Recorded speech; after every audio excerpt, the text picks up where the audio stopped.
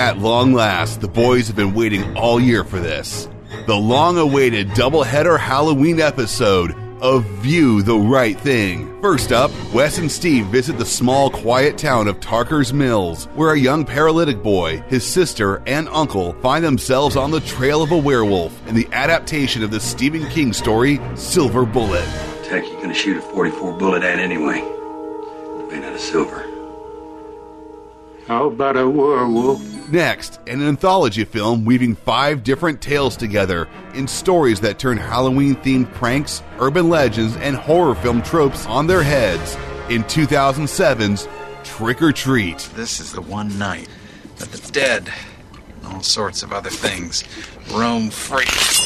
So hoard your candy, lock yourself in the back of the closet, and try not to make a sound for this episode of View the Right Thing. Let's all go to the lobby. Let's all go to the lobby. Let's all go to the lobby to get ourselves a treat. Hey, welcome back to another episode of Yes, welcome. View the Right Thing. The right thing. View the right spooky thing. Oh, view the right Halloweeny thing. Yeah. View the right scary thing. Sure. View the right stranger thing. Oh. Oh. That was a very good one. Technically a TV I show. was going to say terrifying. We won't... Oh, view the right terrifying thing. View the right spine-tingling thing. Oh. Do you think the Tingler... Do you think there's a working model of the Tingler left anywhere in the world? I don't know. The old... it was one of those old William Castle tricks. Little zappers in the seats that would tingle you. I mean... They would say, the Tingler has escaped into the movie I don't theater. think it was actually a zapper. I think it was like a little vibration. Oh, is that what it was? Yeah, and I think they still continue to use it in places like Disneyland. That's true, huh? Yeah. In good old Bug's Life. Wes, Steve. it's October. It is October. We called an audible in the last episode. We did. And we decided we were going to watch 2 movies each, so to speak. I'm glad you're refreshing my memory. It's been a long time since that last episode. It has. And we were thinking, hey, what if I pick 2 favorite movies that get me in a Halloween mood? Sure. And you pick 2 favorite movies that get you in a Halloween mood. Sure. And we said, let's do this. I mean, I know what mine are going to be. Yeah. And I know what yours are because we just watched them. We just watched them, and we're literally about to discuss them now. Not right this second, but... But sure. on this episode that That's you true. are listening to, That's true. dear listener. So So my first movie was Thriller by John Landis. Come on, it's only a movie. Remember? I mean, when, it's long. It's short film and he length. said, come on, I'll walk you home. Not feature... not feature length. It is really not, but that's not my first movie at all. However, very similar themes in a way. Mostly transforming from a human into a werebeast. Yeah. Because a lot of people don't entirely put it together. But in Thriller, he's a cat. He's not a wolf at all. Well, he's actually neither of those things. He's a... But he looks a lot like a cat. He turns into an undead. Well, no, remember when the movie that they're watching, I know. he becomes a werecat. Yeah. A werepanther, maybe. Yeah. Some sort of... But yeah, a lot of people are like, oh yeah, werewolf. He's a cat, man. He's got whiskers like a kitty. He's got cat's eyes. 9 lives. Forget the hearse, cause I'll never die, right? AC/DC. Wes, what movies did we watch for today's episode? We watched... I forgot. Come on, you didn't forget. Sliver Bullet, starring Sharon Stone. Steve McQueen. Sliver Bullet. Whoa, that'd be a wild movie. Yeah. What are you going to do? Car chase me for smoking? That would be a line. Wait, that was you. Wasn't that Basic Instinct? Oh, yeah. I don't remember any of her lines from Sliver. You get your saucy Sharon Stone movies mixed up, my friend. Was Sliver the one with that song from UB40 on the soundtrack? That was huge. What was it? It was Well, it wasn't. it wasn't Fools Rush In, right? I don't remember. Remember they covered Elvis's Fools Rush In? Yeah. I do remember. What was that? Ooh. I do remember that it was about like video cameras in people's like bathrooms and stuff, wasn't it? Yeah, it was Like being an watched. apartment building that was essentially completely surveyed by a perv. Pervy perv. Like a one Walt Dogsney. Don't move guy's a perv. into the sliver. Who is? Walt Dogsney. Uh-oh, your dog is a perv? Yeah, he's a total perv. How so? Have you ever seen how he acts around women? Pretty pervy. Human women or Yeah, women dogs? human women. At first I almost said living women. Yeah. What does that mean? Oh, that's good. Yeah, he's never humped me, and I got big, sexy legs. And I would think he'd just be real turned on by these strong calves. Yeah. I mean, I am. Wes, we watched Silver Bullet, We did watch Silver Bullet. 1985. Yep. And Trick or Treat. Trick or Treat 2007 or Both- possibly 8. I'm Both pretty fun sure it's films in their 7. own right. Man, I love these movies, man. I love them so much, I can't count all the ways I'd rent you again, and all they can say is, the boy's no good. We started with Silver Bullet, the older of the two movies. Yeah. Dare I say, the scarier? Maybe? Maybe not. Hard to determine which one was scarier. I'm going to go with not scary. No? I don't know, man. That scene on the covered bridge is kind of scary.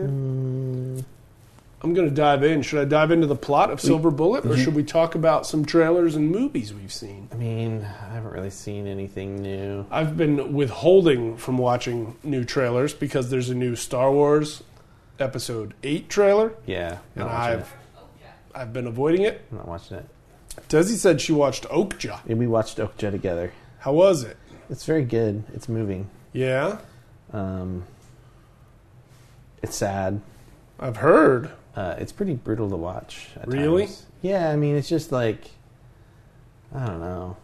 It's all about, like, animals as food, right? Yeah. And I'm not. It's not like overly preachy though. It doesn't feel like PETA made it or anything. Okay.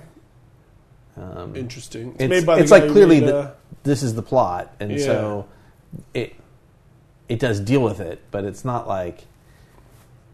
I don't feel like I ever felt like somebody was like, "You're a monster for eating Okay. meat." I never like felt that. That's interesting to know. All right. I still haven't watched it. I heard it's made by the same guy who made Snowpiercer, right? It is the same guy who made Snowpiercer. I've only watched Snowpiercer once. I like Snowpiercer. It's pretty cool. It's pretty cool. I have my issues with Snowpiercer. I mean, to set a whole movie inside like sort of that one a choo-choo train. Yeah. But then like to be able to really find creative ways to vary what it looks like inside. That I can agree with. The design on that, the production design is really impressive. That I can totally agree with indeed. Yeah. What was the last movie you went to see in the theater? I haven't seen anything since we talked last. Whoa. I saw Trafficked, but I mentioned that in the last Yeah, episode. you talked about that last time. And then I find it hard to believe that you've seen anything since the last time we I spoke. almost think I have. I almost went and saw Blade Runner today, Yeah. but I decided to give it a couple more days. I'm not like Give it a couple days. I'm not feeling like I need to rush out. No. No. After the way this opening box office weekend went, Nobody else is. You might need to. I don't know. Hopefully, word of mouth will pick it back up again. I mean- I've heard only one bad thing about it. I've got a pretty good TV, so if That's I have to also wait true. till I have essentially like, you know, What if they take it out of theaters and then you can't watch it until 2049? well, I think that's unlikely because it did so poorly at the box office compared to expectations. That's true. Doesn't mean it's a bad movie though. right. It just maybe means it's not for everybody. I hear it's an absolutely incredible movie. But, like the first Blade Runner, it's just, it's a Not little... for everybody. It's got a very patient pace. I think some people really revere Blade Runner without understanding why they're reviewing. I think they like revere it because they're supposed to. Yeah. Um, I might be one of those people. I don't know. not to say that it's without merit or anything. I think there's plenty of people who revere it for the like understanding it. Yeah. A lot of people, but man, that movie's not for everyone. No. And I think the wife said she either hasn't seen it or hasn't seen it in a long time. Yeah. And so now I got to slog my way through that. I've seen it like 3 or 4 times, and man, but on your TV, it's going to be so great. It'll be pretty. See, I had only ever grown up just watching it on regular size, 80s and 90s TVs. Yeah. And then just a couple years ago, I was asked to house sit for a friend, a friend's friend, really. Mm-hmm. And he had this big giant TV.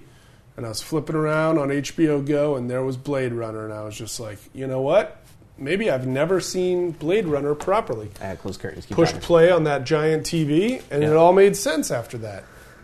Yeah. I was like, oh, that's Blade Runner. You're also like really into Dune, which is also the pacing of a turtle.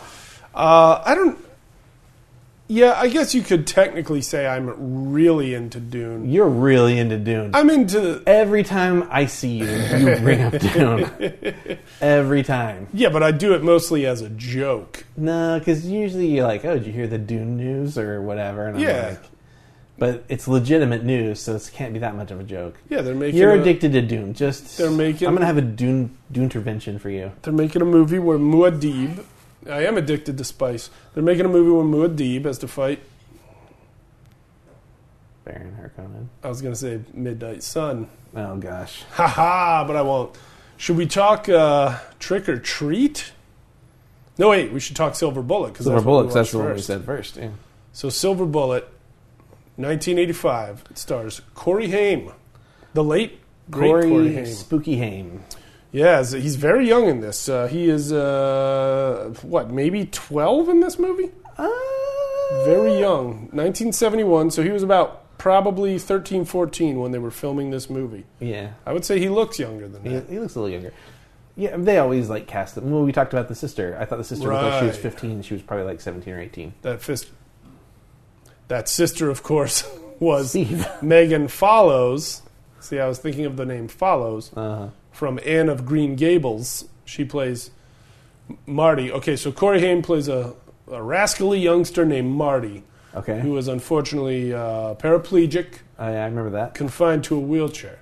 Mm-hmm. His older sister Jane, played by Anne of Green Gables' Megan Follows.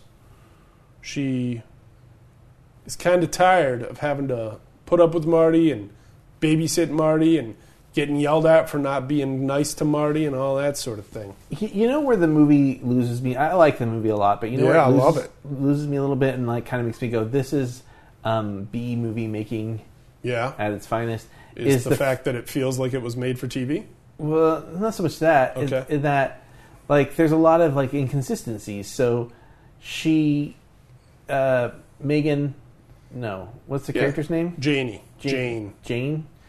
Janie narrates the thing. Right. It's told from her perspective. Yes. But there are, like... But it's not shown from her perspective. Right. The movie is really from the perspective of the brother. Right. It's pretty strange. It is an interesting way to do it. And you brought up at the end, like, what if Jane is at Marty's funeral giving his eulogy... That's what it feels like to me. But they just didn't show us that at all. Right. That's an interesting way to look at it. I never looked at it that way before. Like it seems like because she addresses this whole speech, this whole narration to Marty at the end, and she says goodnight to him. Yeah. And I don't think she's retelling the story as a bedtime story to him. So I think we should, if anyone knows Stephen King, right. We should find that out. You know what? If anyone knows him in person, you mean? Or somebody who's just like a walking King encyclopedia? No, someone who knows. So we could ask him. But you know what? I bet my dad could find his house in like a couple of hours. Yeah, I mean, we could read Cycle of the Wolf. Cycle of the Werewolf. Yeah. I suppose we could do that and see if it's answered in there. Maybe we'll give that a try. Maybe I'll try to hunt it down and have a very short book report for the next episode. Okay, that'd be cool. Very short. Mostly I'll just see if that question gets answered. Okay, sounds good. Is Jane addressing people at Marty's funeral? And exactly how and long we don't know that. does the story take place? Well, according to that poster I found on IMDb, it starts in May of that year Yeah. and goes all the way to Halloween. October of that 31st. year. Yeah. So they have a showdown on Halloween night, which is part of why that movie always makes me get in the mood for Halloween. Because, hey, it goes right up to it, right? Sure. Who doesn't like that happening? Sure. So, Marty, he's an adventurous rascal. His sister's tired of his crap. They got good old Uncle Red, played by Oscar nominee Gary Busey. Pre-busified. Pre-motorcycle accident. Yeah. Wow, Gary Busey. What a story that guy's got, man. Wild stuff. And it's like, what a career that guy's got, right? Like, not exactly leading man material. No. But, I mean, But that Crazy guy's Uncle? Heck yeah. Crazy Uncle material and, Buddy Holly material and, Utah Get Me Too material. Heck yeah, indeed. Sure. Barbosa material. Wait, no, was it Barbosa? Barbarossa? What was that Western he was in with Willie Nelson? I don't know. I think it was Barbarossa. I'm not caught up on my Gary Busey trivia. I understand. Eye of the Tiger, Predator 2, The Buse. A nickname like The Buse could sound like a tragic word. Yeah, the abuse. Yes, Maybe it's we'll like call abuse. him Rebuse. So No? Marty plays tricks on his sister with his buddy Brady. Yeah, Brady the town jerk Yeah, kid. he's kind of a jerk kid. They literally throw a snake at her and make her fall in mud. Yeah. And they act like they're comedic geniuses. Well, Brady does. Brady sure does. Marty is not like, he's all fine for scaring her, but not like taking it too far. Yeah, Brady's all for taking it too far. Brady's a jerk. A herky jerk, dog. So, what happens even before we meet any of these kids? Jane comes in with the narration talking about their small town of Tarker's Mills and how one night on a full moon, this guy was on a railroad track and he got his head ripped off. And they show it. They show this guy, he's investigating something. Basically gets it like slapped off his body. Head slapped off his body by a werewolf's paw. Yeah. That, of course, was James Gammon, Yeah. the late, great James Gammon. You might know him as the manager from Major League. Yeah. And so many other things. So he's like the town drunk. A little bit. He works at the railroad. Yeah. And it's just written off as he got drunk and passed out and the train lopped his head off. Train lopped his head off. And so, nobody's too worried. But then somebody else gets attacked. A woman So, who's trying to commit suicide. yeah, so Janie overhears, Yeah.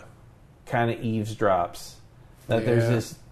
this dude got this girl pregnant, this woman pregnant, and he just is not going to take any responsibility. Nope. He's like, it's your oven and it ain't my bun. Whoa, man, that's harsh. Yeah. And That's cruel. So he bails on her, and so she gets super depressed and takes a bunch of pills. But before she passes out or can take any additional pills, A werewolf breaks into her bedroom. Yep, right into the bedroom. And kills her real bad. yeah, Her mom gets a revolver and comes to try to save the day, but it's too late. yeah. So now 2 people in this town of Tarker's Mills have been murdered by this wolf. Now, Tarker's Mills was we Keep learned. going. Tarker's Mills is next to Chester's Mills, Yes, which is the town from Under the Dome, right. and it's I think maybe south of Castle Rock, Of Castle Rock, which is Maine. another town in Stephen King stories, and it's about to be a whole TV series on Hulu. I'm very excited for that. I just saw the trailer yesterday. Yeah, Scott Glenn. I'm very excited. Yeah, I'm pretty I excited. saw about that too. Sissy Spacek in it. I just hope they tie it into the saw- stories better, because it looks like, from what I've heard about it, doesn't sound anything like any of the stories. Well, what it looks like to me is that it's going to be about a crazy town where horrible things happen that inspire Stephen King's stories. But it's hard That to is say. It's not- only a teaser trailer. Not how I understand it. Okay, I'm alright. not. I could be wrong, but Yeah. I read a description about like who the characters are and what their relationship is, Oh. and like the sheriff is So Scott Glenn's character is a character from the books. Whoa. He's the guy who takes over for Bannerman after, I think, Dead Zone or Cujo. Cool. Whichever one he dies in, I can't remember. I He don't dies in remember Cujo, either. I think. All right. He might be the sheriff from Pet Sematary. Not totally sure about that.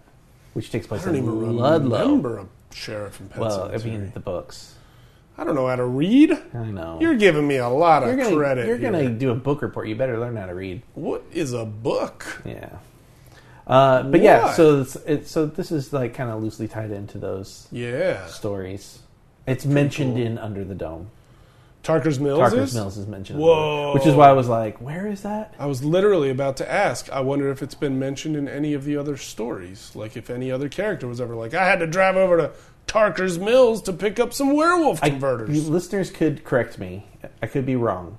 But I think, so in Under the Dome, the fire department, I believe, is understaffed because they've sent a group out to a town over for something. Because they needed help with something. Dome fell. And then the dome fell, and so they were cut off from the town. So the town's like understaffed. So like they don't have enough doctors. They don't have enough fire personnel. And I think it's because they went over to Tarker's Mill. I could be wrong about That's the nightmare of living in a small town. Yeah. Having that dome fall on you. Well, yeah. And like a lot of Stephen King stories, Tarker's Mill is also a small town. The movie pretty much, after the first beheading, starts with the whole town's out having some kind of a picnicky celebration at the park. Yeah. What is it they're celebrating? I'm not even sure if I could tell. I thought that was... So that couldn't have been 4th of July because the fireworks were canceled later. Yeah, so maybe that was Memorial Day? Yeah. Good call, dude. Good call. And they're the preacher's there, and he's like trying to get everybody all like in community spirit to raise money for a medical thing, MedQ they call it. I don't know what that is. The MedQ. Yeah. So, I'm raising money for the MedQ. So the kids are like getting bottles and cans to recycle and stuff. Yeah, throughout the that's film. right. Bottles and cans. Just clap your hands. Okay. Never heard that. That it was like Beck's most famous song. You know where it's at. You remember? You remember? Yeah, I remember. Yeah. So, gosh, what happens next? All right, so we're already two killings. Two in. people have been murdered. And then Marty and his school sweetheart, he drives her home. Well, he walks her home. She's on her He bicycle. doesn't walk her. He's on his motorized wheelchair. They ride home together. They convoy home. Yeah. And her abusive jerk dad is like, Jane, whatever your name is, Macy, Marple. Martha, Macy, Marlene. You get your butt in here from school. I'm gross. And then as She Marty, kisses him on the cheek. She kisses him on the cheek. It's very nice and thoughtful. And as Marty goes driving away in his lawnmower-powered chair, Yeah. it cuts back to her dad, and he's like, well, damn cripples all end up on welfare. They ought to kill them all. And Electrocute them. Is that what he says? He says they ought to electrocute Gosh, him. What a jerk. Yeah. So then, guess who's got to die? Abusive, bigoted father. Yeah. Number one. So we've got like horror movie trope. Yeah.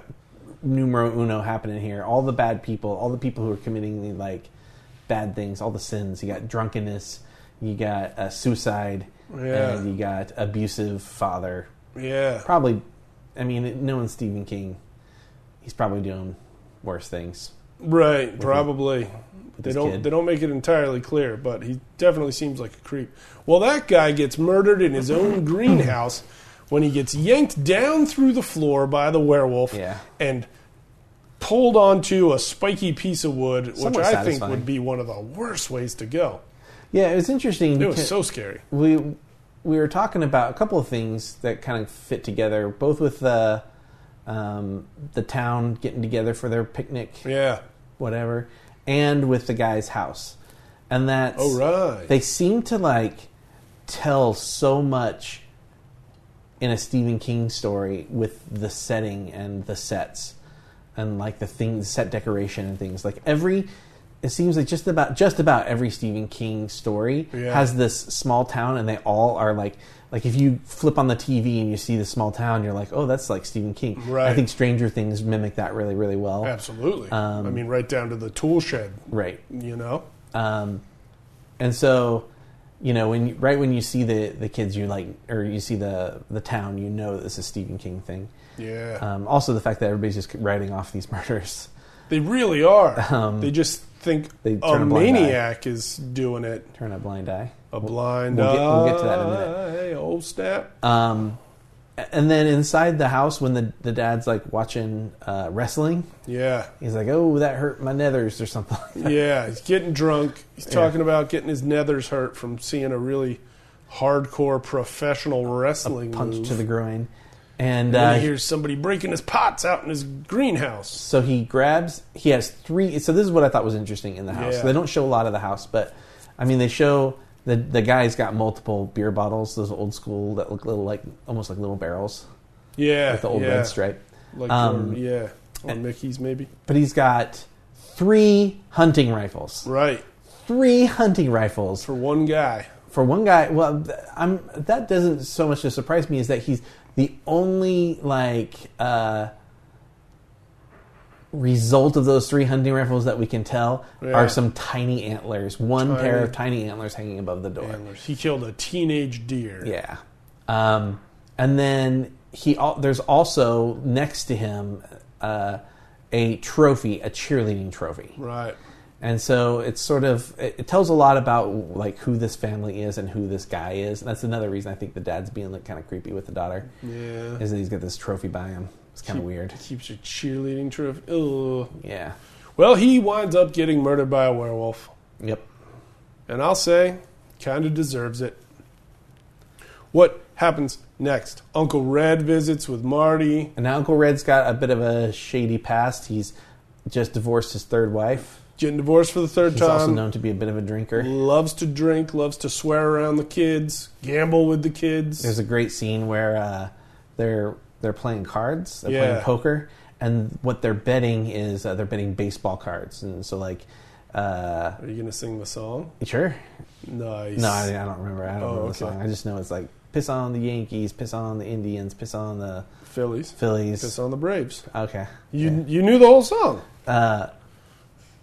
And there's the line I like, is maybe one of my favorite lines, is you can't bet managers. Yeah. Because he's trying to like pawn, because nobody wants the manager card. Yeah, who wants a manager card? So I don't know, that just tickled me a little bit. But it was a Yankees manager. No, I don't, was it? Yeah, I think he said, I raise you a Yankee. And then Uncle Red goes, you can't bet managers. Oh, I thought it was, he tries to bet a manager, he tells him you can't bet managers, and he goes, fine, then here's a Yankee. Maybe and then that's does what the song, happened. Piss on the Yankees. I watched it backwards. Also, piss on the Yankees. I hate the Yankees. I hate the Yankees so much. I barely pay attention to baseball. So, have at it. Piss on any team that you can get into a position to get pissed on. Yeah, sure. I'm not going to be there. I don't want video of it. But if you can make it happen, that's up to you. Don't really piss on people, please. No. But, so that happens. So Uncle Red shows up. He's a bad influence. He's got kind of a strained relationship with his sister. Yeah. Nan. Marty and Jane's mom. Nan? Her name is Nan? Nan. It is. Coslow? I guess I always just thought he was calling her Nance, and I just wasn't hearing Nan Coslow. Nan Coslow. Mm-hmm. Mother of Marty and Jane, and not a big fan of her brother, Uncle Red. Now, I don't know if it's a regional thing, but doesn't the name Coslow also... Ooh, there's the... phone call during grab that? the show. Wow, that's not very common. Let them know they're on the air. Caller, you're on the air.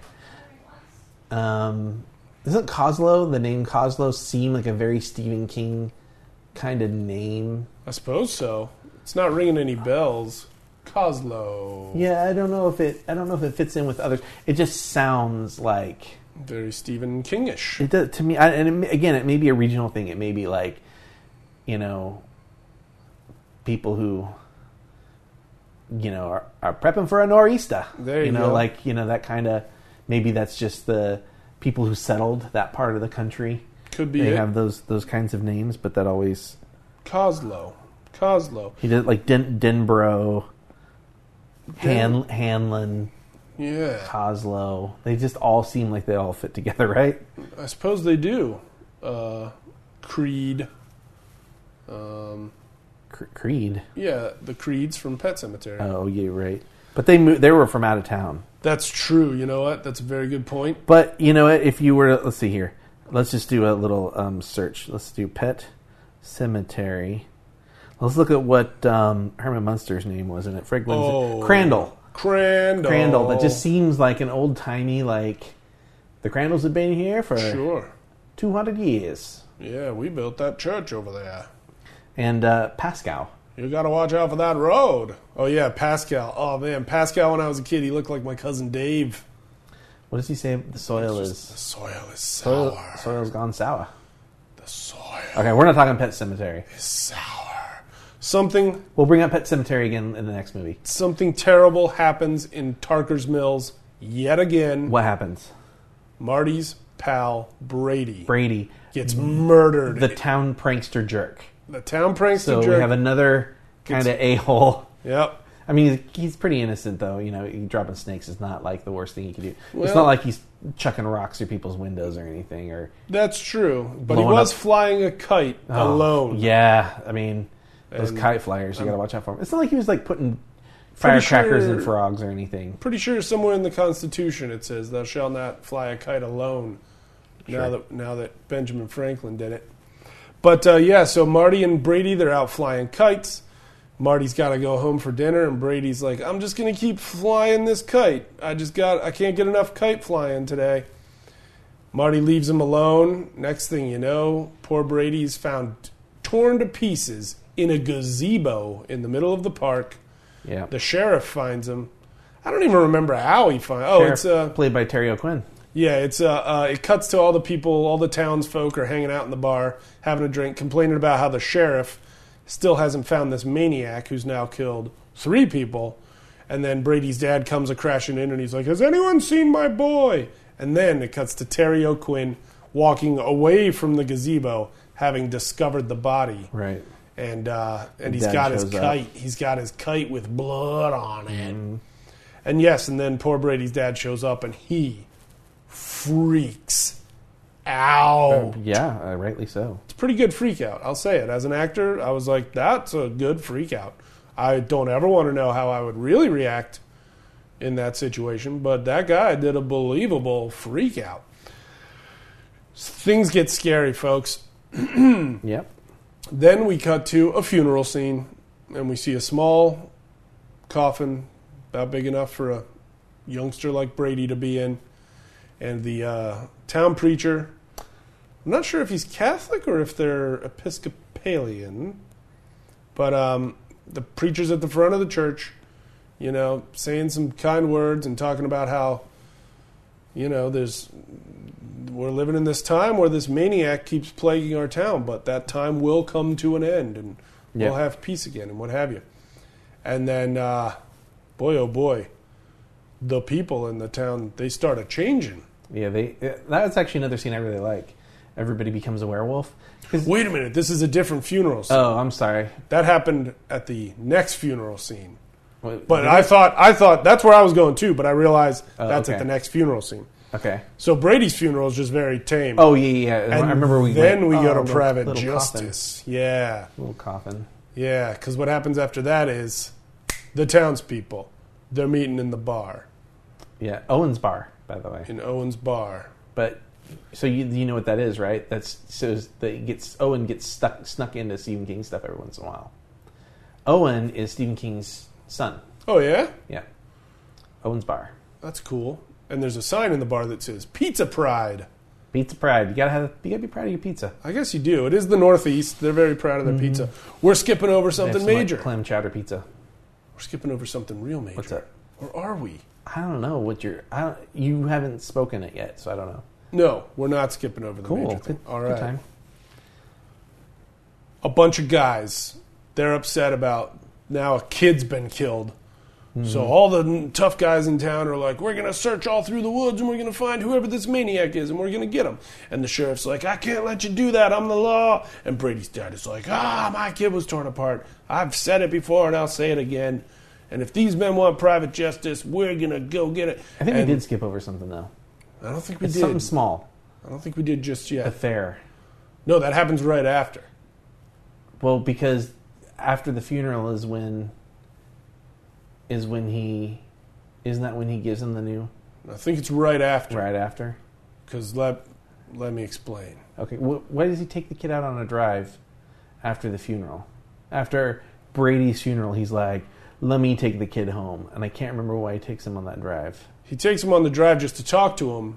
Oh, and that's when he's like, what if Marty's there's a like, werewolf? What if it's a werewolf? And he's like, Yeah. don't be crazy, stupid son of a bitch. So Marty's got it in his head that he's like, Uncle Red, I'm just a crazy, stupid little son of a bitch. But what if it's a werewolf? And Uncle Red's like, get me 2 werewolves. So the townsmen, they go out into the woods, guns and flashlights. Yep. And boy, oh boy, does that werewolf make mincemeat out of like 4 of them. But what happens before they, as on their way out? The sheriff tries to stop him. Mm-hmm. And Brady's dad eggs them on. then The preacher man tries to stop and he's him. like, please don't go out. Please don't go. And the sheriff just says, oh, hell with it, preacher. Isn't this that town community spirit you've been wanting all so badly? So the guys are out. They're in the fog. They're in the woods. And the werewolf kills at least 4. It's kind of like... Beats one man to death with his own baseball bat. remember The Lost World when they're going through the tall grass and the raptors are in the grass? Oh, yeah. Kind of reminds me of that. Yeah, the werewolf, he stays under the fog, and he just yanks them down one at a time and chews on them and beats them and what have you. We noticed a lot of similarities to Jaws throughout the film. Like the town and sort of their like parade and sort of their town pride, community pride. Yeah. And a sheriff who everybody thinks is doing a bad job. Yeah. And somebody who knows what's going on but nobody believes them. And there's the scene when Brady's dad confronts the sheriff when Right. he eggs them on. Right. It's very much like Alex Kittner's mom, Mrs. Kittner, Yeah. slapping Chief Brody. He doesn't slap the sheriff, which is a wise move. Yeah, he doesn't. He does not assault the sheriff. But he gives him what for. And then they're in the fog, and you don't really ever see the You werewolf. just see like really. one hairy, gnarly hand Yeah. grabbing and a You ripping. just see people getting yanked down under the fog. Oh man, it's so scary. Back up, Andy. Gosh, okay, You're not so making then lemonade in your pants, are you? is that what somebody says? Does Yeah, Andy say there's that? the dude at the back. He's like, I think he came from behind us, and he doesn't want to go forward. Yeah. And the woman in front of him, I'm assuming is maybe his wife. Yeah. Is like, you're not making lemonade in your pants, are you? And he goes, I'm not scared. I always forget about that line. Which again is a very Stephen King kind of line. Making lemonade in your pants. 4 people get killed in one night. This tough guy search party looking for private justice. So now it cuts to Private the Justice church. reporting to duty. Aye, Captain. Wait, are there privates on boats? I don't know. Or is that more of a... They're more like ensigns and Maybe that's an ensign thing. I don't know. Funeral. Maybe. 4 caskets at the front. Yep. And the preacher man's at the front of the church, and he's talking about the beast thing and the cycle of the beast, and it's gonna go away, and we're gonna be good, and God. And then people This is when they start shouting at him and booing him, and growing fangs, Getting and hairy. sprouting hair from places where a man shouldn't have a hair, and they start turning into werewolves, and everything's scary, and one's playing the organ, and then the preacher wakes up in his own bed screaming. The werewolf playing the organ is a nice touch. It is. It really is. You know, it's like, why would you go back to playing the organ? I like the scene for a couple of reasons. I think it's just kind of a fun, neat scene. Yeah. But I also was thinking about how, I'm gonna, what part do you play in the movie? And it's like, are you the werewolf? Right. No, I'm not. Well, yeah, I do turn into a werewolf. I mean, that'd be a cool thing to have happen. You get to, because usually you get into a movie and usually, X people are the werewolves. That's it. Right. But you don't normally get to be a townsperson, a mob member, and a werewolf. And a werewolf. It's pretty cool. Yeah, I wonder what that would be like to get to to get to be in that scene and be, people asking you like, hey, and you go, well, I am the werewolf. Or am I? You get it. That'd be fun. I got to be in a werewolf movie one of these days. All right. I wonder if I'd even get to wear werewolf makeup or if they just CGI my werewolf on. Yeah, knowing these days. Man, I don't know. So the preacher man wakes up a-screaming. Yep. And then it's 4th of July. Marty and his parents, they roll up to the town fair. there's like no one there. And it's closed. Nobody's there. I think is it on the way to or on the way back from the town fair that it shows the streets are just empty. There's like hardly any cars parked on the streets. People are leaving town. Yeah, it shows a car driving away with a big loaded up trailer. Yeah. And the guy on the radio is even saying like, we shouldn't be leaving town. We should be sticking together. Well, he doesn't have a southern accent. He probably has no accent. So then 4th of July is ruined. Cookout in Marty's backyard. Delicious, delicious cookout. Where Uncle Red mentions the guy ruined your 4th of July. He ran your girl out of town because the girl that kissed Marty on the cheek, she left town after her dad got married. Got murdered. Got murdered. Not married. Got murdered. Did I say you got married? Yeah. Wow. All right. All right. He got married to Look, death. I had blood drawn today, okay? Cut me some slack. Yeah, he got married to death to a jagged piece of wood. And then dragged under his own greenhouse, which I didn't know greenhouses were typically built up off the ground like that, but I didn't make the movie. Ruined your 4th of July. Ran your girl out of town. Killed your best friend. And he's like, but I'm trying to teach you that I'm Uncle Red and I don't want you to be scared of stuff. So he gives Marty not only a brand new motorcycle wheelchair hybrid, complete with a silver paint job and red flame job on it. He also gives him a big old bag of fireworks. Yeah. And he says, you're going to have the 4th of July in September. Yeah. And he says, don't let your mom find them. Light them somewhere near the house and have fun. And he takes off to go to whatever town he lives in. I guess I can wait. We missed something, but I'll bring it up when What? it's... Just say I'll it. miss it. I'll bring it when it's pertinent. Oh. When it's more pertinent. It's not a big deal. So that night... Yeah. It seems like it's that night. Yeah, it seems like that They're not night. great with time in the time passage. They keep it very confusing, I'll say. They didn't even start shooting it until October. Right, and they really make it feel like that picnic in Marty's yard is them being like, well, 4th of July was canceled, let's have a cookout in the yard. It does feel like that. I guess I could have done the math that, well, Uncle Red is now building this thing in Marty's own garage, so time must have passed. But yeah, they don't make it all that clear. So now we're in September. Marty sneaks out, gets on the Silver Bullet, which is essentially a motorcycle for a child. I mean, he's passing other cars on the street. He's passing cars on the road. He is flying. There are a lot of shots of Corey Haim himself driving that with thing. that thing, the front wheel popping up off the ground from it. Yeah, he pulls a really nice wheelie. If you were alive in the 80s, you remember how important wheelies were. The question is, was the wheelie intentional?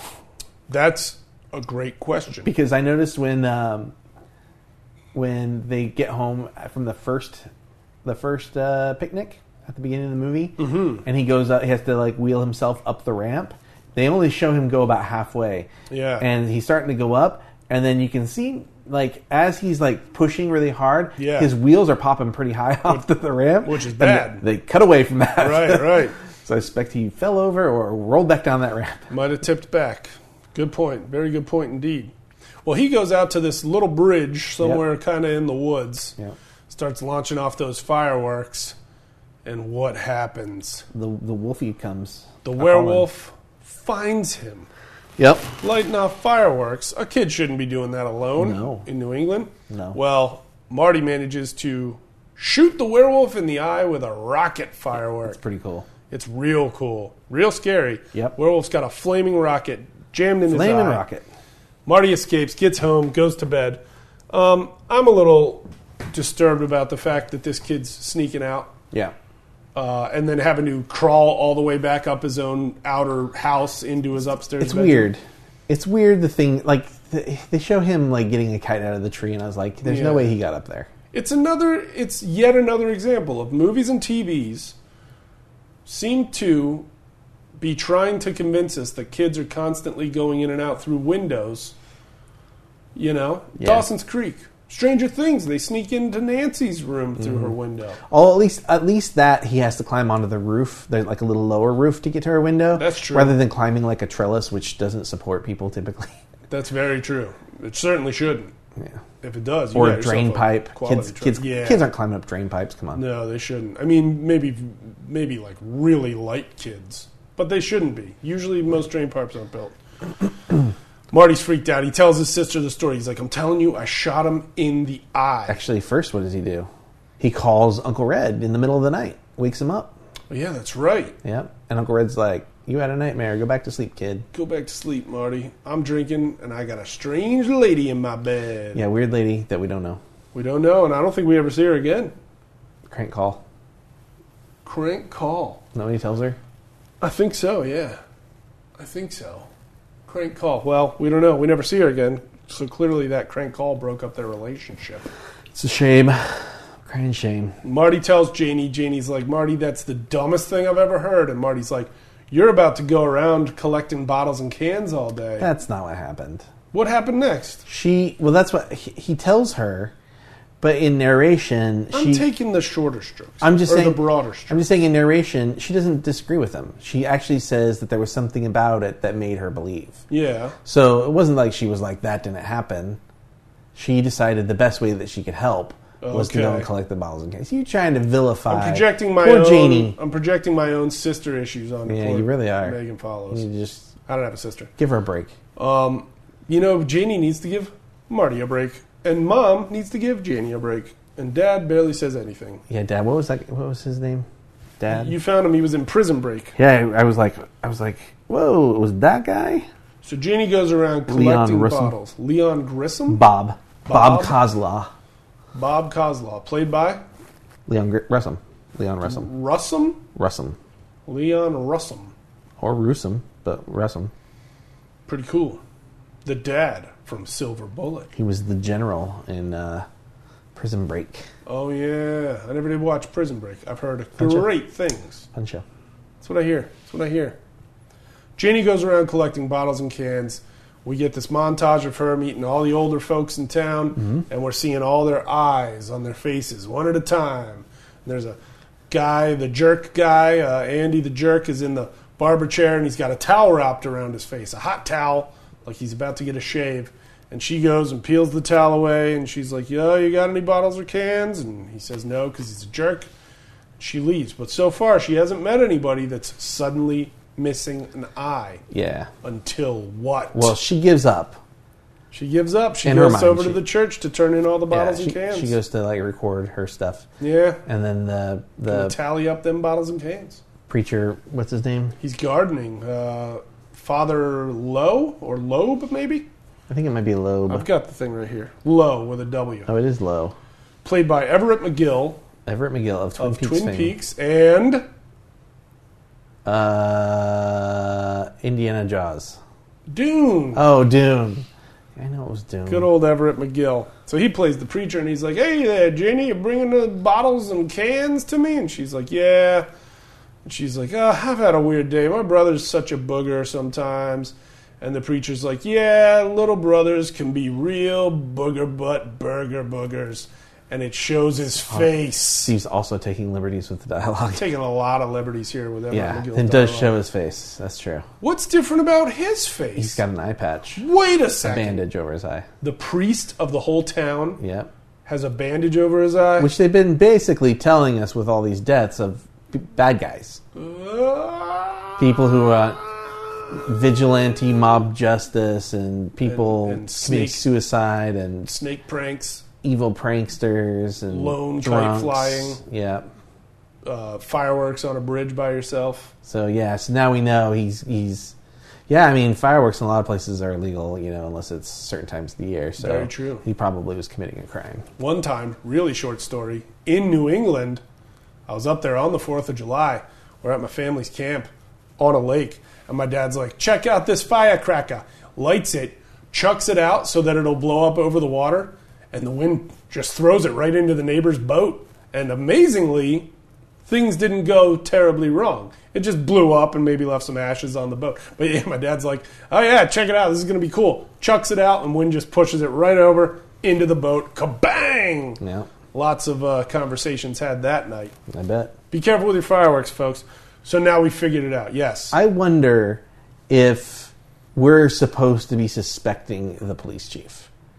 Maybe a little. Because, and if we are, it's probably a bad job on the filmmaker's part. But I kind of wonder now, because everybody's sort of committing some sort of like, obviously they're committing a sin. Right.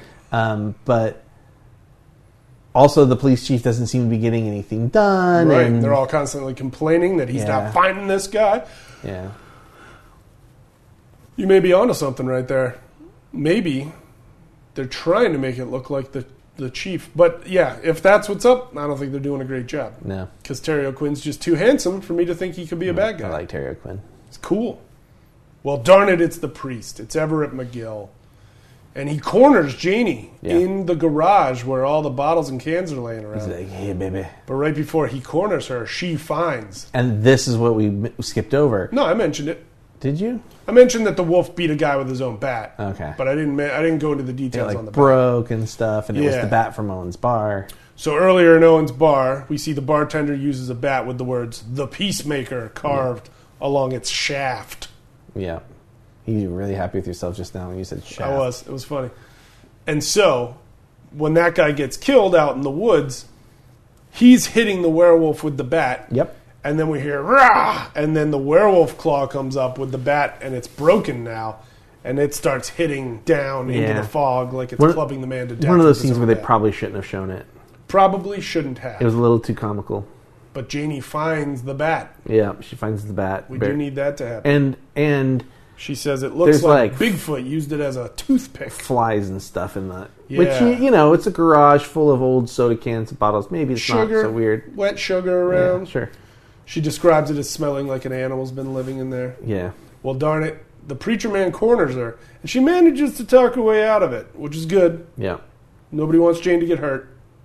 Not Megan Follows, man. You don't hurt her. She gets away. She tells Marty. They tell Uncle Red. He's like, I can't believe any of this, Utah. And then they're like, check it out, Uncle Red. We need you. I forget, does one more person get killed before they decide to make their special weapon? Before they decide to make the special weapon, yes, somebody does get killed. Somebody does get killed. They say, please go talk to the sheriff. Oh, yeah. The sheriff goes snooping around the church at night. So Uncle Red goes and talks to the sheriff, and the sheriff's like, you believe this, don't you? Right. And he's like, let's just say I think that the Father Lowe should be checked out. Yeah. And he's like, I can do that. That can be arranged, is what he says, I think. So the sheriff makes the really smart idea to go check out the church. Which means we've skipped a big chunk. Go ahead. So the Father Lowe, Father Lowe has like figured out. So the kids send a letter to Father Lowe that's like basically like eat some poison. Right. They send a kidnapper letter with the letters cut out of a magazine. Yeah. They're saying, we know what you did. You should just kill yourself. Yeah. And suicide is a sin, Marty. Father Lowe figures out that it's Marty, and so he starts following him. And when Marty's alone driving down one of those lonesome roads, he tries to run him down in his car. There's a really sad scene right before that. Marty is sitting on the Silver Bullet. Oh, yeah, it's a really good scene. At the outfield fence of the local baseball park. And he's watching all the other boys in town playing baseball and running around and it's like jumping and rolling. It's mostly just their legs. It's like their lower half of their bodies is what he's watching. Yeah, and that's a really heartbreaking scene. Yeah. And then there's moments of just like really smart filmmaking, but it's paired with such other like nonsense that it's hard to ever take any of it seriously. I can understand that. I'm telling you, it feels like it was originally supposed to be a made-for-TV movie. I could be wrong, though. Yeah. It's probably in the notes, but there are so many notes about it on IMDb. So Father Lowe tries to run him down, hits him with his car, hits the Silver Bullet with his car. Marty narrowly gets away. Yeah, the Silver Bullet is really good at smashing through the fences on the side of a bridge, but never going off the bridge. Yeah. Happens twice. Somehow he never goes off the bridge. Yeah. Marty, of course, he's running out of gas, because that's what he's prone to do. Manages to coast the Silver Bullet into a rickety old covered bridge. But Father Lowe finds him anyway. Yeah, but some farmer, whatever. Mr. Bitterman. Mr. Bitterman. The farmer who can hear a screaming boy over his loud tractor. Yeah. So Marty's freaking out. He's on the bridge. Father Lowe comes in. It's a covered bridge, by the way, so nobody has any idea he could be in there. And Father Lowe's talking about, oh, I killed what's-her-name because she was going to kill herself. So I spared her soul from eternal damnation by killing her body. And Marty's just like, I'm a little kid. I don't even know why you're doing this to me. And then, thankfully, just as the preacher man is about to get to our hero, Mr. Bitterman comes by in his tractor. Marty starts screaming. Preacher man escapes. Bitterman comes up and he goes, is that you in there, Marty? And Marty's like, you gotta help me. I ran out of gas. And Mr. Bitterman just goes, pretty spooky in there. So when you said Bitterman, Mr. Bitterman, it reminded me. Is there another Bitterman in the Stephen Kingiverse? In the Stephen Kingiverse. He's in Green Mile. Let me just pull that up real quick here, who he is in the Green Mile. Is he the guy played by that dude that married a 16-year-old? What? Boy, I hope not. The one guy, the guy who played Percy in the Green Mile, he like famously married like a 16-year-old. No, this guy's name was Hank Bitterman, not Percy. Oh, okay. Oh, that guy married a kid? Well, that's the story. A lot of people think she's actually a much older woman who's just did this as like a weird publicity stunt and just said like, yeah, I'm just like a 16-year-old weirdly, surgically augmented girl, and I'm going to marry this 52-year-old guy. It's a sordid state of affairs. They were on that one of those VH1 shows, of course. Sorry, it's just taking me a second here. So what are we thinking here? Oh, yeah, so good. Mr. Bitterman saves Marty from the bridge, doesn't even realize it. He's just like, I'm just helping a kid who's out of gas. I'm Mr. Bitterman. So now, Marty and Jane are showing Uncle Red Marty's beaten up Silver Bullet bike. And Uncle Red's still having a hard time believing him, but then he notices some paint scuffs on the damaged portions of the Silver Bullet. And Janie confirms that those paint scuffs match the paint on Father Lowe's car, right, which I think was a Pontiac, but I forget which model. Yeah. Scary stuff. No, it wasn't a Pontiac. I think it was a Buick. Ladies and gentlemen, I think it was a Buick. Possibly an Olds. So, they're like, Uncle Red. That's when he has the sheriff go check him out. Sheriff checks him out. Like I was saying, he makes the smart move of going to investigate the church in the dark, but then he also decides to wear his big sheriff hat and light a cigarette while he walks around in the dark. Right. He finds the garage full of bottles and cans. He finds the smashed up, broken Peacemaker baseball bat, and right then, Father Lowe catches him, starts a transforming, and kills the only sheriff in town. Right. It's scary. It's real scary. Marty and Jane convince Uncle Red to make them a Silver Bullet. If I'm not mistaken, Marty gives him a St. Christopher's medallion, and Janie gives him a little silver cross. And Uncle Red takes it to a man. Janie narrates over this part about how this man's some sort of old masterful wizard maker who runs a gun shop and makes his own bullets. But there's something special about him. Yeah. And so he's making the bullet, and unfortunately these two silver pieces of jewelry can only make one bullet. And he holds it up to his face, and he's showing it to Uncle Red, and he's like, yeah, this is a real good bullet. Doesn't have a whatever it's called. It should be real accurate for you. And Uncle Red's like, he's trying to play it off. He's like, well, I mean, it's just a gag, you know. It's just something for the kid to make him feel cool. He's not going to shoot it at anything. What would you shoot a silver bullet at anyway? And the old man goes, oh, gee, I don't know. A werewolf. Cut to Marty's house. Janie explains that it's Halloween and that her parents have, quote-unquote, won a trip out of town, which, of course, Uncle Red set up at his own expense. Yeah. So Mom and Dad are leaving town. Jane, Marty, and Uncle Red are going to stay up all night. All night long. All Halloween night. Dancing on the ceiling. Yep. Sing that one. Oh, what a feeling. Boom, boom. Werewolf on my ceiling. They put the silver bullet into a revolver, and they wait and wait and wait and wait and wait.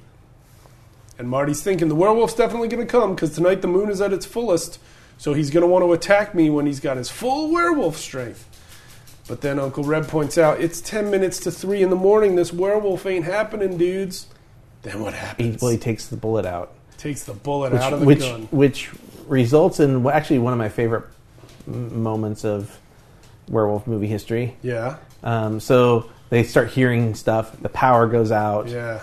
The werewolf, they think, is going to come in through like the front door or the back door or something. Yeah. And instead just bursts through the wall. He jumps through the exterior wall of the house. Apparently they only did one take of. And it was... His reaction was genuine because he didn't know when it was going to come. Oh, wow. That's Yeah. really cool.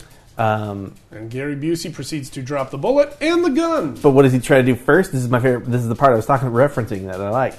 He tries to shoot the werewolf with the gun chamber open and the bullet in his other hand. He panics, and like that's kind of a nice moment that he tries to shoot him anyways, because it's like he's clearly not thinking straight. Right.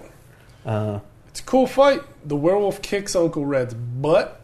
Gary Busey gets hurt on film in this. Did he really? Yeah, when he hits the mirror, you can see like a chunk of mirror, even though the safety glass, like in his arm, and he's bleeding from it. Dang! So he did his own stunt there. Yeah, he did his own stunts in the movie. You bet he did, because he's 80s Busey. They had like an air compressor catapult, so just off screen, and so he would run and jump off it, and it would when he jumped on it, it would poof. Oh wow! And shoot him up. Oh my god, that's scary. Yeah. Well, the werewolf kicks their butt thoroughly. The bullet falls down into a heating vent. Yeah. What are they going to do? The sister gets the gun.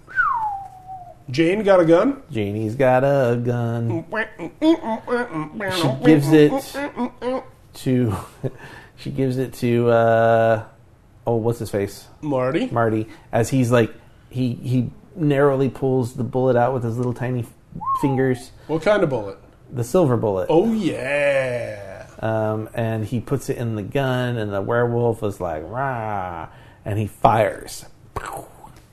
Where does the bullet go? In the other eye. Whoa! This kid cannot shoot people in places other than an eye. Marty is a murderer of werewolf eyes. Yeah.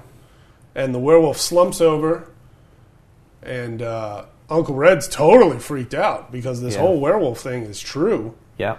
And they watch as the werewolf does kind of a reverse Stan Winston, and his hair starts going back into his body, and his schnoz starts to shorten into a man face. Yeah, short and snoot. His fingernails go back into his claws go back into his fingers and become nails. And then it's just Everett McGill, both eyes shot out. Yeah. Naked as a jaybird. And then he does the whole, like... He does the old, one last gasp of horror, and scares the hell out of everybody. But that was told to us earlier in the movie.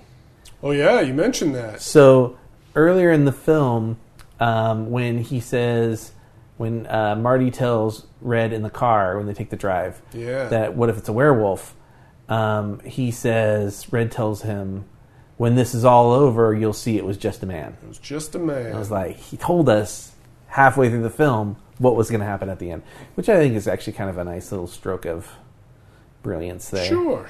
I like that. Yeah. I like that part. And so now, here he is. He's just a man. Marty and Uncle Red and Megan Follows are going to have to explain why an eyeball-less preacher is dead in their living room, but we don't see that happen. Right. We hear Jane's narration talking about how, Marty was right all along, and then she says, I love you, Marty. Good night. It's not quite creepy the way you just did it, but yeah. It's almost that creepy. No, I felt like it was more sweet than that. I guess that's true. It's more sisterly, maybe. It's very sisterly. Well, I'm not a sister. It's very... you know what? Let's just Google that real quick. Love you, Marty. Not that part. Okay. And that's Silver Bullet. Well, you Google Marty wrap up Silver Bullet. So I just want to know now. If you're listening, you've clearly watched Silver Bullet. It's one of my favorite Halloween movies. I'm so glad I watched it. here we are in October. It was unseasonably warm today, so I'm very glad I watched something to get me in an October mood.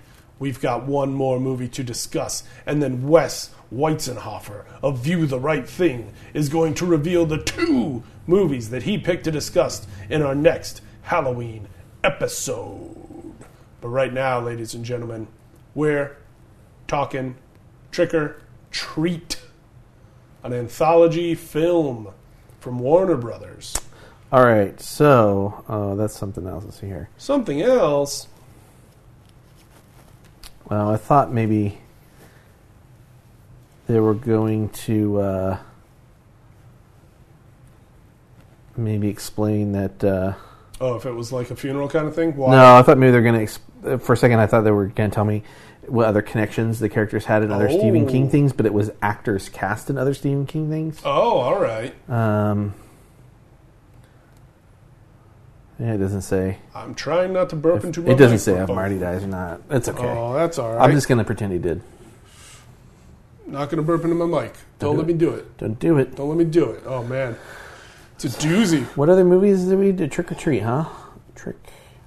We'll talk Trick or Treat real fast because there's a lot to explain in that movie, a whole lot of characters. So this is all I'm going to say about Trick or Treat, folks. It's an anthology film that's so well tied together. It's almost not an anthology film. You are correct. Yeah. And if you really think about it, which it really only occurred to me today, but the movie starts with a house here, and it goes to a house across the street there, and then it goes to that guy's next door neighbor house, and then it comes right back to the house where it started. It's all very full circle. Yeah, it pretty much all has to do with those 3 houses, and then there's some stuff going on in other parts of town. Well, but the stuff that goes on in other parts of town ends up at those houses it at all that ends moment. up right back at those houses. Yeah. I'm a huge fan of Trick or Treat. I remember the first time I saw the trailer for it, Yeah. and I was just like, what is that? I am in love. And then it took years for it to come out on DVD. Yeah. My theory is that, and I've probably said this on the podcast before, my theory is that maybe part of the reason why this really good, scary, well-made movie, music by Douglas Pipes, by the way, who's one of the greatest, also did music for Waking and Awaken the Shadow Man and Krampus. Well, the same director as Krampus. That's the truth. And that kicks the truth to the youth. Michael Dougherty. So I want to address something real quick. Please do. Some modern horror stuff. I want to undress those werewolves. Some of them did. To the utmost, they did. There's this like new quote unquote like new class of horror directors. Oh yeah. That a lot of people get talked about, like Ty West, Adam Green. Yeah. I'm just gonna go out and say it. Their movies are garbage. Whoa. Ty West's like House of the Devil is pretty interesting. It's pretty good. Yeah. But man, those VHS movies and You're Next and Green Inferno, they're just not very good. They're not interesting. I thought that was Eli Roth. Oh, okay, so he's part of that. He's part of those guys. Okay, all right. They're just like Hostel. Like all that stuff is just like gore porn. It's not interesting storytelling. Yeah. And it gives people, I think, a false sense of like what horror is and should be. Not that I'm not like the utmost authority on horror or anything, but a movie that's like really skillfully told, like this or like The Conjuring.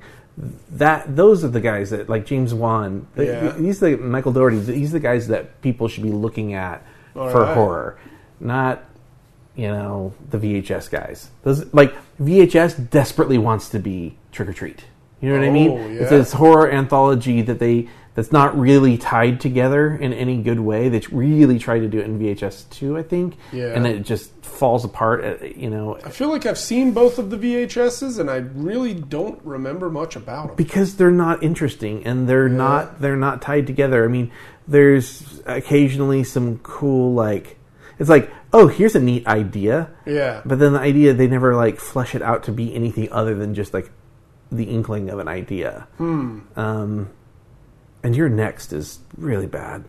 Was that the one with the animal masks? Yeah. The midnight coterie of where the couple homicidal killers? where the couple goes and like I went and saw that in a theater with I think Daniel Weiss. Oh, yeah? And I leaned over at the Friend beginning. of the show, Daniel Weiss. I leaned over at the beginning. I was like, "This is who did it. This is who it is." And Yeah. like in the first scene what's going on. And it's like man. you can't telegraph yourself like that in a horror film, or else the Yeah. movie's just not interesting. Yeah. That's a shame. But so a guy like Michael Dougherty, who did Trick or Treat, Yeah. And That's- Krampus. and Krampus. He made a scary Christmas movie. Right. That's not easy. these are the guys. James Wan. Yeah. Wan's movies, I mean, certainly Conjuring 1 And has I like- made me I like two. afraid to watch any of his other horror movies. Right. I mean, Conjuring Part 1 freaked me out. And then I had a nightmare about it a month later. And I was like, why is that happening to my brain right now? right. Freaked me right out. Right, and say what you want about like the Saw franchise, but Yeah. like that first Saw movie, Sure. it was really special. There was something really different about Oh, it. yeah. And I mean, it has one of the most legendary twists ever. Yeah. Period. And you have to give a lot of credit to Lee Wanell who wrote those and is in the he wrote several of the Saw movies. Yeah. He wrote Insidious, which James Yeah. also directed.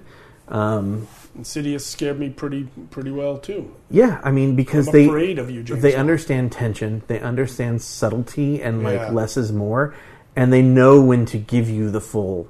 Like it's kind of like the Nun is creepy. Oh, in God. The Conjuring 2, like in that first scene when she's when they're doing the seance and she's going through the Amity house Yeah. and she sees the nun for the first time. That's creepy, but they know when to bring the nun. Like they didn't just like full on nun. Right. The scene when she's in his office and the nun comes out of the painting, Awful. that's amazing stuff. Amazing, but so freaking scary. Right. Ugh. Subtlety, man. Knowing when to play your hand. He did the one about the puppets, too. James Wan did the one about the ventriloquist puppets. Dead Silence? Dead Silence. Yeah, I'm pretty sure that was him. That's a freaky movie. But let's get back to Trick or Treat while you look that up. That was James Wan.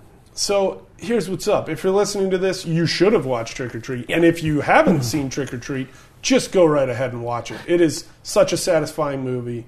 It's set on Halloween night. I want to say one other thing. It's got all the tradition. Say that thing. I apologize if you really love those movies like VHS and you really like directors like Adam Green. You're apologizing to the listener. I'm apologizing to listeners. You like what you want. Definitely I'm glad like that there's. what you want. I'm glad there's something out there for you. Just because I like something or don't like something doesn't Yeah. mean it's a good or bad movie. Just because you may like Adam Green stuff doesn't make it good. Very good I just want point. to put that out there. Take it from a guy who mentions Dune on every episode. Like what you want. Yeah, it's okay to like it. Just let's not have a flame war about what's good and what's not good. Those are not well-made Right. movies. Do we ever have flame wars? We don't have like a message board out or anything. I mean, And that's probably our for the people best. our people are pretty chill. They usually, when they contact us, it's usually because they like something. Yeah, you can always So- tweet at Stephen No Howood or VTRT Movies. Oh wait, no, you can always tweet at VTRT Movies or Big Steve Moulton. Yeah, you changed your Twitter. I changed my Twitter. But if name. you were already following him, it's still... yeah, you're still following me.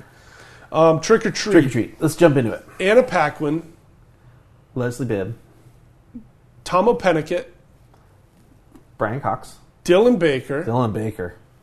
those rascally teens who What's that girl's name Pull that that prank I on each other. recognized? Britt McKillop. That sounds right. So much good stuff in this movie. She's from Dead Like Me Dead Like Me. and something else. This is my theory on why this movie did not get a nationwide theatrical release, huge marketing, and all that jazz. Yep. I think it's because most of the people that die in this movie are like under the age of 13. And that's great for a scary movie about trick or treat because who trick or treats? Kids, right? And when I was a kid, I used to love getting scared and going out to trick or treat and being all freaked out and trying to get candy even though I was scared. But I mean, this movie, most of the body count is children. You think so? And that, dude, what, 8 kids on the bus? 4 kids. 4 kids. At the quarry. The chubby kid. That's 12, 13. The clown in the grave. That's at least... The clown in the grave. Yes, when the principal is digging the hole in his backyard, and because they trick you, they make you They think that it's the other kid. that it's the kid that he just killed. Right. But then you see his hand come out, and it's a clown costume. I guess we assume it's a child. I think it's safe to assume it's a child. It's a trick-or-treater. So that's like 15 kids. Mostly children die in this movie. The And question a grown is- man helps a really small child carve up a head. So I have to wonder if that might have been, again, this is just my theory, but maybe that's why this movie didn't get a big mass marketing thing. And maybe. And I think it was also like a small indie thing as well. Small indie thing, it's Warner I Brothers. will say it's maybe implied that more adults have died because we see... We definitely get Leslie Bibb. Yeah. We definitely get the girl. The werewolves eat a whole bunch The of people. werewolves eat it, and that's where I was going to go with this. There is that. The Dylan Baker kills the woman he's out on a date with in the alley. Oh, right. Obviously, Dylan Baker. Then you have Brian Cox. You presume. I mean, they show in the credits he dies. Yeah. All of the party people. So if there's at least 10 of those women, What do you mean all the party people? all the at people the werewolf at the werewolf Yeah, party. yeah. So at least 10 guys, presumably, because all the women, the whole thing was they had to find a date. They So each had to bring a date. At least 10 guys there. I'd go to that werewolf party. Yeah, I bet you would. I'd just be like, this is it, yo. Yeah, I mean, if you're a single dude and some beautiful woman in, one of those Halloween outfits says, I don't have a date, you want to go with me? Yeah. Most dudes are probably going to be like, okay. Yeah. I'd be like, duh. That's what I'd do. That's what I'd say. I'd put on a "This is my costume" T-shirt, and I'd go. And I wouldn't live to regret it. So, what's his name? Tomo Pennicott? Tomo Pennicott, you might know him as Hilo from Battlestar Galactica. Greatest hero of the fleet. You could guess that maybe he dies as well. You think? Well, it's unclear. I think he doesn't at all. It's unclear because they don't show what happens after he finds Leslie Bibb's character. That's true. But we also know he leaves the front door open, and he did commit the sin of allowing her to put out the thing. Well, yes, but he tried to talk her out of cleaning up the But decorations. the only person that we see survive has a lit pumpkin. That's a good point. That's a very good point. So I think you can presume that probably he dies. Wow. I don't know. I hope he's in Trick or Treat 2, which the public has been eagerly awaiting since Trick or Treat 1 came out. Well, the bad news on that is I looked it up on IMDb. Yeah? And it's listed still as 2011. Ooh. So the fact that they haven't even bothered to change that to unknown or whatever. I'm going to say something right now Excuse me. that you're going to find hard to believe. Yeah. But Steve Moulton, I'm pretty sure it's not 2011 anymore. I've heard that. But when is it? I don't. When are we now? 2017? 17? Yeah. I got to call the DMV. I think Michael Dougherty also directed some episodes of True Blood. Oh, really? Yeah. Cool. Hence the Anna Paquin. Anna connection. Paquin as Little Red Riding Hood. Also more vampires and werewolves in that. Oh yeah, true. No, there wasn't a real vampire in this movie, which Right, I enjoyed. I was okay with yeah. it. I mean, it's implied that he did drink some blood. Right.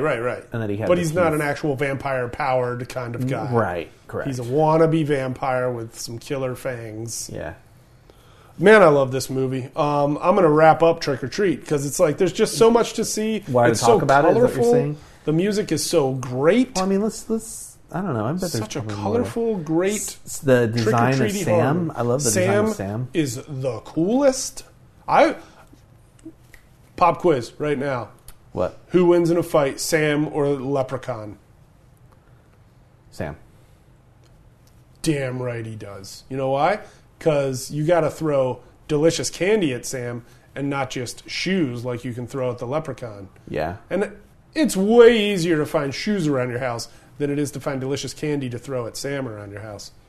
But then again, he only attacks on Halloween night, so you should have candy on hand. Folks, keep your jack-o'-lanterns lit. That's what I'm saying.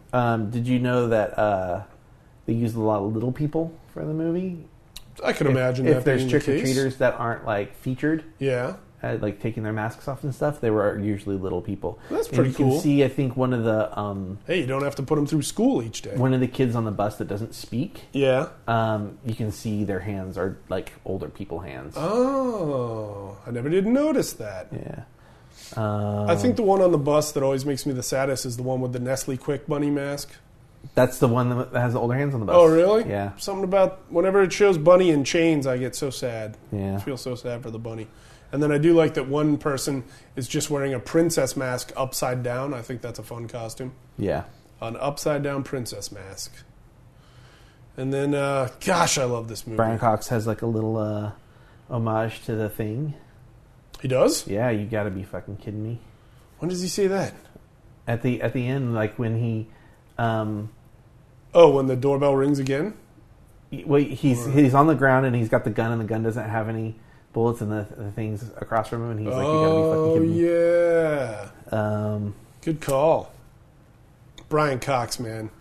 That guy does such good work. Drives me crazy. If one of you says shenanigans again, I forget what he says in Super Troopers when he warns them about There's a lot of just like saying shenanigans. You get fun little things.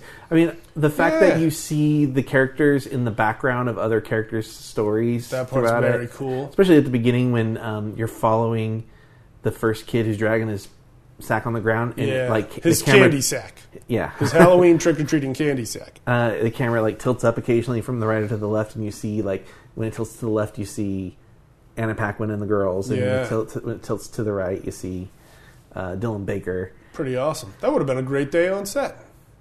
Yeah, probably would have been a neat day. Yeah. Mostly because the werewolf girls were there. And I like the one girl is Bo Bo Peep, Peep, yeah. and they go to Sheepshead Meadow. Yeah. and it's like the wolf in sheep's clothing kind of thing. Yeah. What are there? You got Bo Peep, Cinderella, I assume, right? Yep, Snow White, Snow White, and Little Red Riding Hood. Little Red Riding Hood. So kind of two Disneys, and then, well, I guess they're all Grimm's Fairy. Or is Little Bo Peep a Grimm's Fairy Tale, or is she just kind of a random No, it's a nursery rhyme? nursery rhyme. It's like Mother Yeah. Goose, right? But Snow White, Cinderella, and Little Red Riding Hood are all Grimm, right? Those are all from the Brothers Grimm's fairy tales, aren't they? Or am I? I feel like they are. Maybe one of them's not. Maybe one of them's not. That doesn't sound correct, but I think it's okay. Maybe one of them are not? No, that feels weird. I was going to say... Michael Dougherty, if you're What's listening. his name? Douglas Pipes, if you're listening. A, great job on the tunes. B, who do I have to give a shoulder rub to get Trick or Treat 2 made? Oh, do you notice that when Laurie's sister calls her? Laurie is Anna Paquin's character. So when yes. Cinderella calls Little Red Riding Hood, Yeah. and she's alone on the street. Yeah. Well, kind of a country road Yeah, at that point. the song at the party is a remix of Cry Little Sister. Oh, is it really? Yeah, I didn't notice and that she's at all. calling her little sister. How did I not notice that? Because you're a weirdo. I am a weirdo, You don't but pay that's, attention to these things sometimes. I would think for That's sure. my job I'd to notice point that. out the little things to you. That's my job, man. Fair enough. Fair enough. You do have probably a much more updated glasses prescription than I have. Although that wouldn't affect the hearing of a song. But yeah, that's a good catch. Saw a bird fly by the window out there. There's a whole thing with the pumpkins in the movie are all ceramic or foam. I would want a foam pumpkin. A ceramic pumpkin could get very heavy. And then if you accidentally drop it, it I smashes. think though, like sometimes you like when you're getting props and you see like a really good looking one, I guess that's true. you grab it. But so there's a whole thing where like no pumpkins were harmed in the filming of this. None? Not even the one that's like literally being carved by the principal? That I mean, looks like that a was very that's real the joke pumpkin? on their set was like no pumpkins were harmed. Okay, so they said it facetiously. I guess. Clearly, some of those had to be real pumpkins. I don't know. They even like show some getting smashed, don't they? Yeah, I mean the kid's knocking some over. Yeah, the jerk kid, Charlie. Yeah. Well, and Sam's Charlie. clearly made out of pumpkins. Yeah. He wears pumpkin-colored pajamas. He's got a pumpkin-shaped head under that And the potato sack. Goo that comes out of him is pumpkin. His pumpkin Stringy pumpkin pumpkin seeds? meat and seeds. Pumpkin meat. Yeah, Well, maybe that's more of the guts than the meat. I guess the meat would be the stuff that you have to really scrape. I don't know. Yeah, I don't know. Try not to burp into my microphone. Pumpkin goo. Yet again. Pumpkin goo. Pumpkin-inny. Pumpkin gizzards. Sure. Pumpkin I believe they call them innards. Innards. You scrape out the innards of a pumpkin.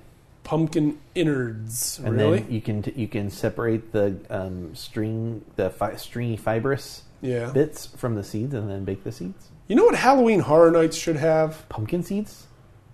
I was going to say Like a pumpkin carving station. Like hot pumpkin seeds in a little paper cone. Oh, sure. They could buy it for like $3.50.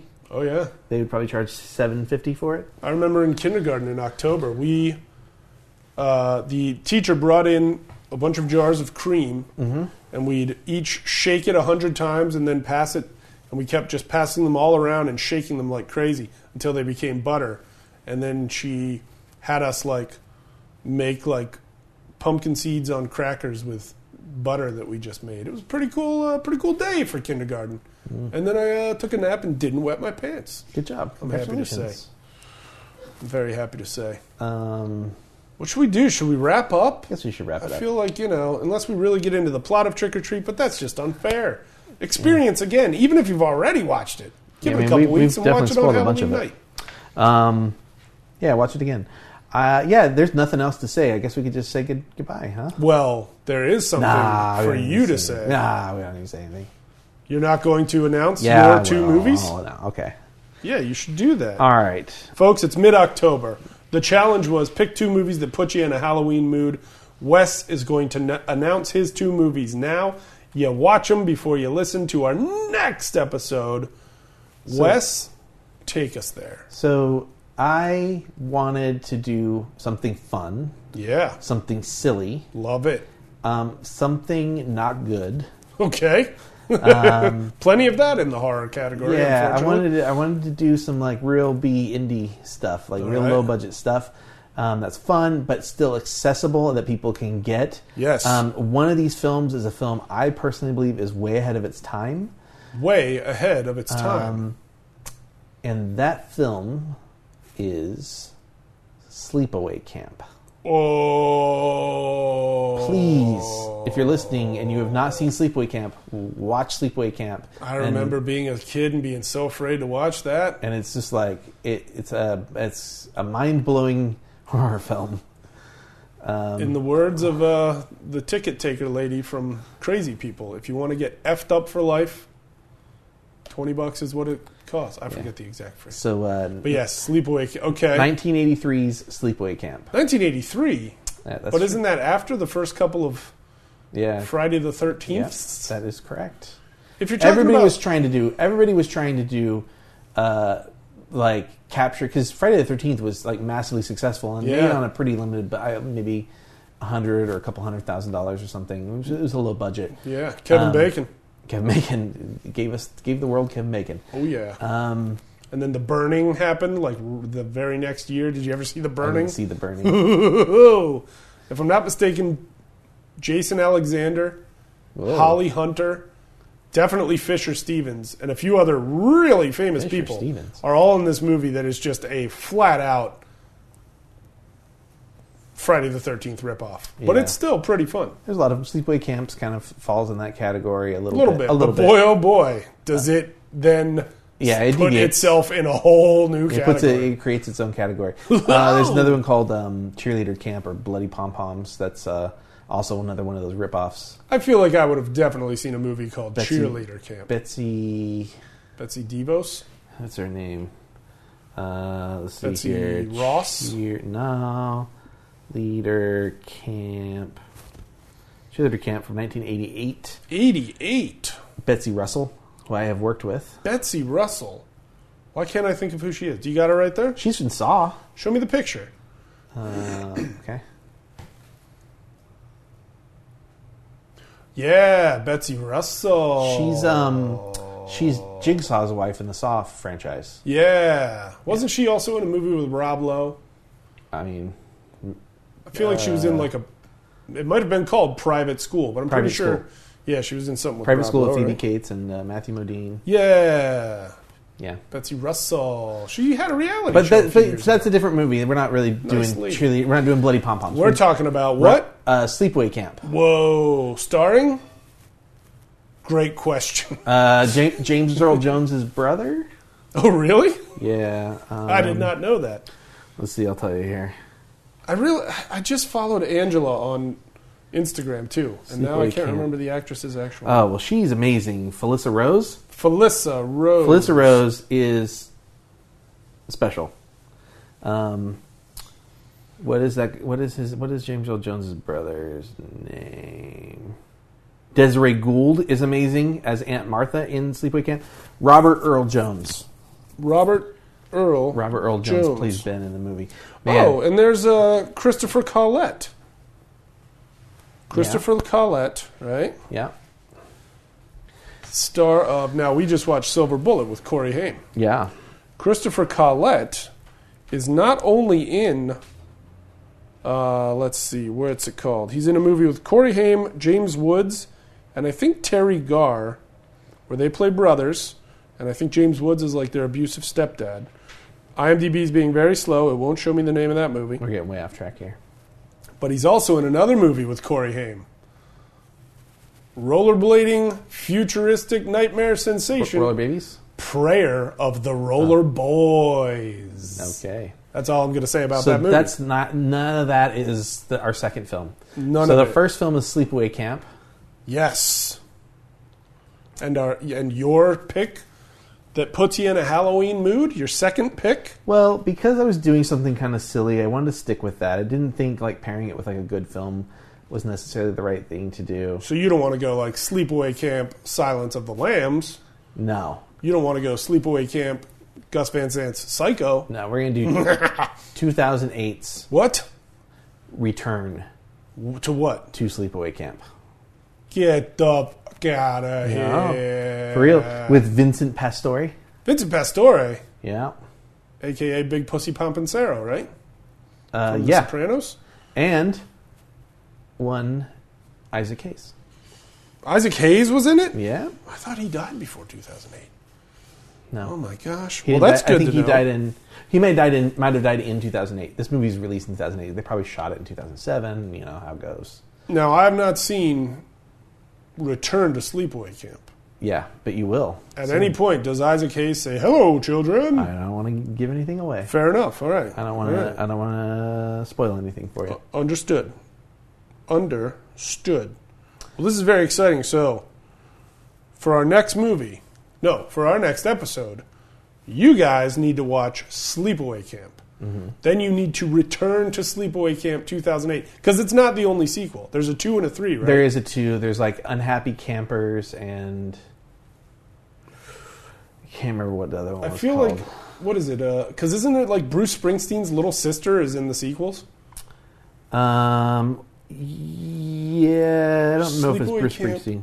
Unhappy Campers, and Sleepaway Camp Canoe Trip to Hell.